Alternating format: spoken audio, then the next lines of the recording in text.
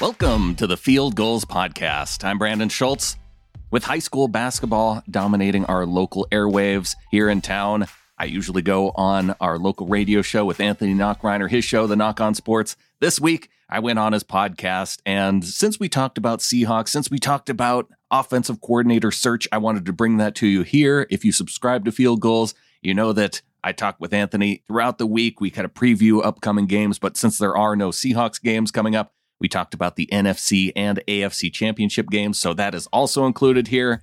But a lot of talk about the Seahawks offensive coordinator search. So here's my chat with Anthony Knockreiner on his Knock on Sports podcast.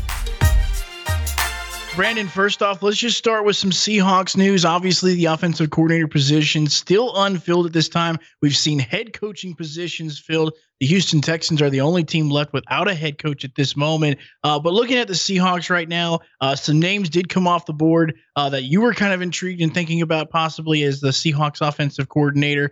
What do you think about the search that's going on right now for the Seahawks?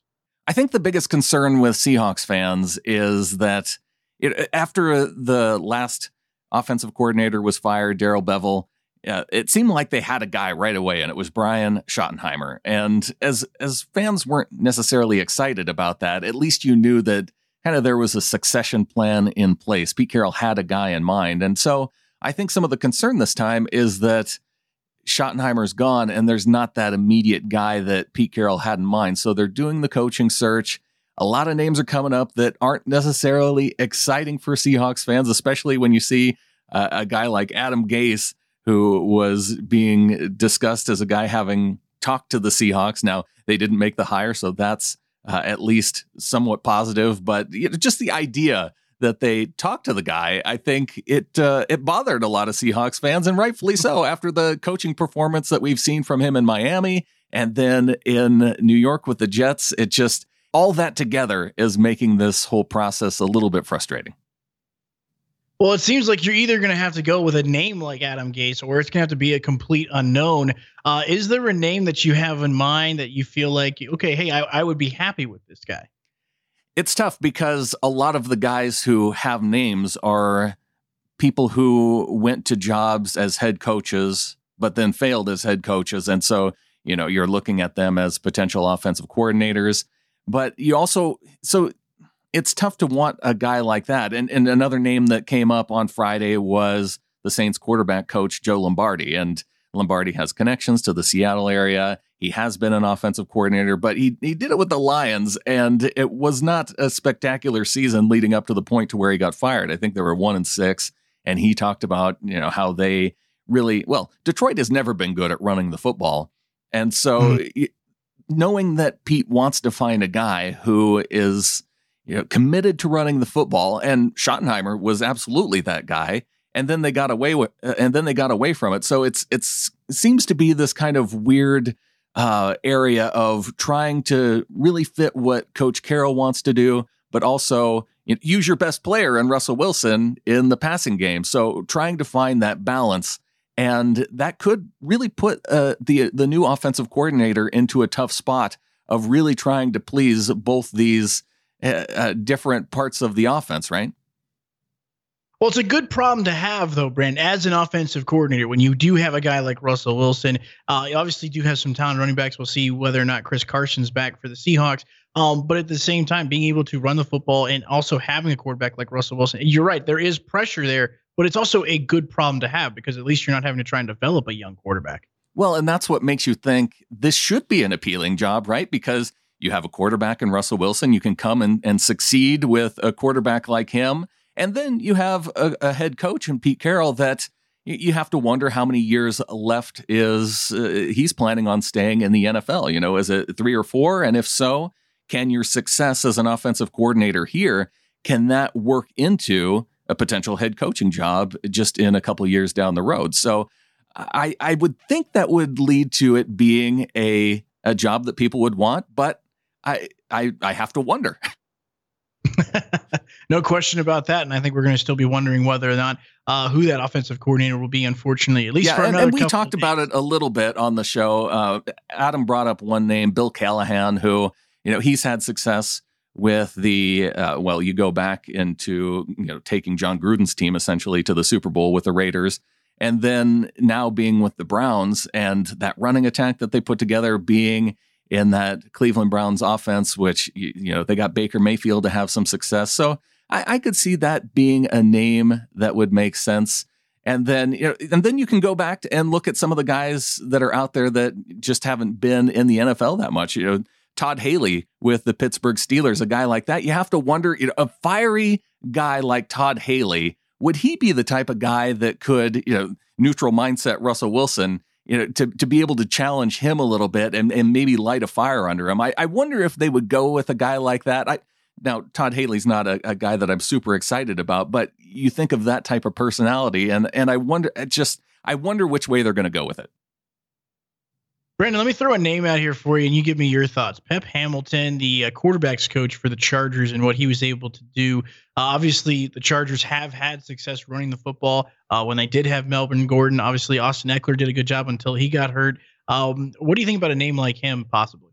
Understand that name being out there, and a lot of those Chargers names, you had Anthony Lynn and Shane Steichen, and so kind of that whole set of coaches down there in San Diego. They didn't have a ton of success offensively, though, so it's a name that I would be intrigued by, but not necessarily excited by, and that's why I think it's really hard to come up with a name that you would be excited by, unless you're going with some of these guys that Randy Kafka with the Chiefs, and it sounds like he's not going to go anywhere, so maybe he's waiting to see if their offensive coordinator ends up with that Texans job, and then maybe he moves up to become offensive coordinator there. So yeah, it's tough, and I can understand Seahawks fans' frustration, and I think that no matter who it ends up being, I think there's going to end up being some level of criticism, whether it's not having enough proven success in the NFL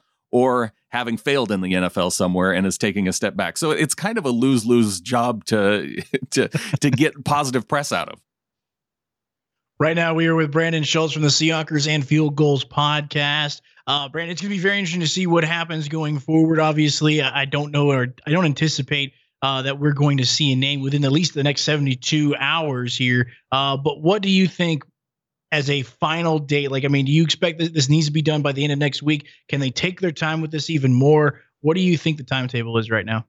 I think you could take your time. If they have somebody that they want to interview that's going to be in the Super Bowl and they want to wait until after that, if they're looking for one of those guys who's a quarterback's coach for one of those teams, and that's where they decide to end up, at least try to interviewing that position. I don't think there's any team meetings or anything that they absolutely have to be a part of, whether or not they want to be a part of the process of going through the combine. And I think they could still do that to some extent. So I don't think that there's any huge rush, other than if you want to make sure and get a guy, like Joe Lombardi, who's being interviewed with the Chargers and the Seahawks. If that's your guy and you want to make sure you get him and not another team, then that's where you want to make the hire quickly.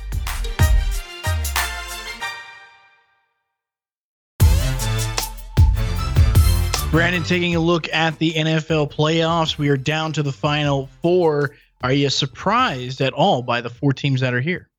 Oh, no, not at all. I mean, Tampa, a lot of people had them picked at the beginning of the season, with Tom Brady being a part of that and knowing what was there on offense already. It felt like it really felt like that team was just a quarterback away. And then, Anthony, I don't have to tell you, obviously, that going out and getting the best quarterback in history, it doesn't hurt. And then I guess one of the surprises is just all the talk about the Packers regressing from the previous season, and the Seahawks were in this category too, winning so many close games in the past year, and it didn't feel like they went out and got the pieces that they really needed to improve Aaron Rodgers' game, but he went out and improved his game anyway and was the best quarterback this season. So that's not surprising considering his play just throughout the year.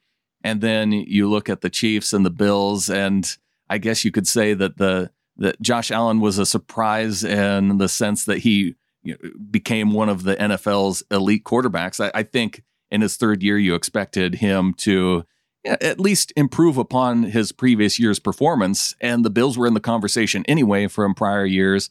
and the defense that they brought into this year. It's not surprising that they ended up at the top of the AFC East, knowing that the Patriots would fall. It was just a matter of who would end up winning that division. And so now to see the Bills and the Chiefs, obviously last year's Super Bowl champions, so it's obvious why they're there. So I do think we ended up probably with the 4 best teams in the NFL in the final 2 games here.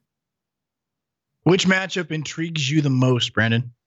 I think the matchup between Rodgers and Brady, because here you have Brady at the end of his career going for yet another Super Bowl title, playing in, what was it, his 14th championship game appearance in his career, which is crazy. And then you have Aaron Rodgers, who's making his first NFC championship game at home. It's something crazy like that. So, and 2 of the top quarterbacks in the NFL. So I think that's the matchup that intrigues me the most. Which one of these older quarterbacks can maybe compete for one more title before they're on their way out? I have to imagine NFL executives, and I've been saying this all week, are thrilled at the potential matchups here, because obviously you're getting a 12 in the Super Bowl. You're getting either Brady or you're getting Aaron Rodgers, one way or the other. But at the same time, too, you're getting a young quarterback to match up with one of these older quarterbacks. The Chiefs are fun. The Bills are a fun team as well. Josh Allen makes it look really interesting. So I think for me, either way, as fans, I mean, obviously, I have a little more vested interest in this because the Bucs are in it. But at the same time, I think we get a good Super Bowl either way with either one of the matchups for these 2 teams. Yeah, I'm trying to think of what would be the least optimal Super Bowl, because I mean, you can put the Chiefs and the Packers, and then you have the first Super Bowl, 2 teams rematching. Putting Tom Brady against anybody in there, that's an intriguing storyline. I suppose, yeah, I don't know if I can come up with one that would disappoint me if it was those 2 teams, because Patrick Mahomes against either of the guys, we're in for a good game regardless, I think, Anthony. Brandon, taking a look at that first game, one of the biggest things that I look at, and obviously Tampa Bay had success with us taking down the Saints. They have to have success again taking down Aaron Rodgers, and that's getting after him, and that is putting pressure on him. I don't know if we can get another pick 6. I will be stunned if we can get another pick 6 in Lambeau off of Aaron Rodgers. But at the same time, I think the biggest key for the Bucs this week to get a win is for the Buccaneers to get after Aaron Rodgers. And I think the biggest key for the Packers to win this game as well is they have to be able to protect him, and they have to hit on the big plays against that defense. I do really like that Green Bay offensive line, and I think that's been a big key to their success this year. So I think it's going to be tough for Tampa and that defense to really get after Rodgers. He's so good at finding the open guy, moving the ball down the field. They've been run against the best defense in the league last week. They ran the ball effectively, and it really picked apart the best defense in the NFL and the Rams. So it's Tampa has a lot to contend with in terms of can they put up that level of defensive performance? And if so, the Packers still got by them. So yeah, turnovers are definitely going to be key. And if I'm counting on which quarterback's going to protect the ball more, I think I have to lean toward Rodgers. Yeah, I was going to say he does have the fewer turnovers this season. It's going to be quite the interesting matchup, no question about that. And I think it'll be interesting. I think another key about this is which team can be able to run the football as well, because we know both quarterbacks love play action. Yeah, and I think that's going to be what it comes down to, just because you can. Neither of these quarterbacks really make mistakes, and they both have competent running games. They've shown that throughout this year. I think the Packers have been more consistent with it, but the Bucs do have that ability too. So, and with it being a cold weather game, it's I think it has the potential of being high scoring anyway. Do we know what the weather is going to be like for this game? I think it's like 50% chance of snow. Ooh, fun. I don't know what kind of snow. I don't know if we're going to see like the heavy stuff, or if we're just going to see flurries, or I don't even know what the wind conditions are going to be like. But it's like trying to decide what kind of rain you're going to get in Seattle. Is it going to be the heavy rain? Is it just the light mist? It matters. It does. And the other part is too, and I love this because it's like, I always go back. It's like, I think the record is like Tampa Bay was like 0 and something for a long time. I think they've won 2 or 3 games now under 20 degrees, but Oh, I think it right. was like something like that, 27 degrees. They never won a game. So it'll be interesting to see if Tampa Bay can actually withstand the cold. I'm sure Tom Brady will feel right at home. Yeah. Right at Oh, home. you don't have to worry about Tom. I think it's everybody else. But, and that's just it. With Tom Brady at quarterback, you can't count out the Bucs. So it makes me think that this is just a coin flip type game. And that's what makes this one so much fun to watch and so intriguing.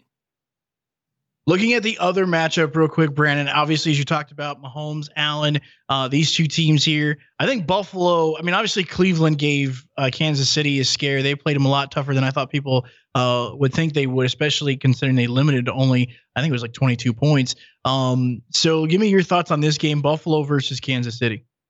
I'm excited about this one too, but I think this one to me, I had that question of whether or not the Chiefs could come flying out of the gate and put points up on the board. They were able to do that against the Browns defense. And so this one to me, it seems more to me that Kansas City is the clear favorite in this game. Of all the teams that I would pick, absolutely to lay money on to win, it would be the Kansas City Chiefs against the Bills, just because Mahomes has been so dominant. And the idea of going back to another Super Bowl. And I have that expectation for the Chiefs where I don't quite have that for the Bills. Although out of all the teams, I think I'm rooting for the Bills the most this weekend, because I like the story. I like the Buffalo fans.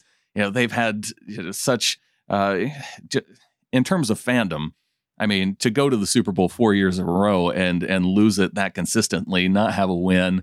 You feel bad for a franchise like that. You want to see them have some success eventually. And really, the Chiefs, they were kind of that team up until last year when they got their Super Bowl. So now it's coming around. And so it's the Bills that you're kind of rooting for in that regard. But man, do they have a tough test with that Chiefs offense? So many weapons. How do you cover all those guys? And I guess the one question is Mahomes going to be able to be the same coming off a concussion last week? And, it looks like he's going to play, right? So that's that's the one question, I guess, for me.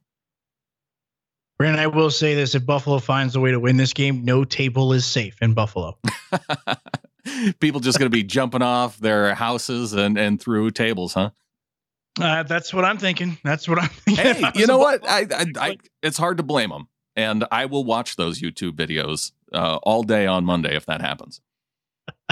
Brandon, time to make picks here. My picks for the Super Bowl, obviously, fandom goes into this, but Tampa Bay versus Buffalo. I'm going with the two underdogs in this game. So that's my pick for the Super Bowl. Who do you got going to the Super Bowl? That was my pick. Those are the two teams that I want. And so it's really tough to pick the teams that you want versus the teams that you think are going to make it.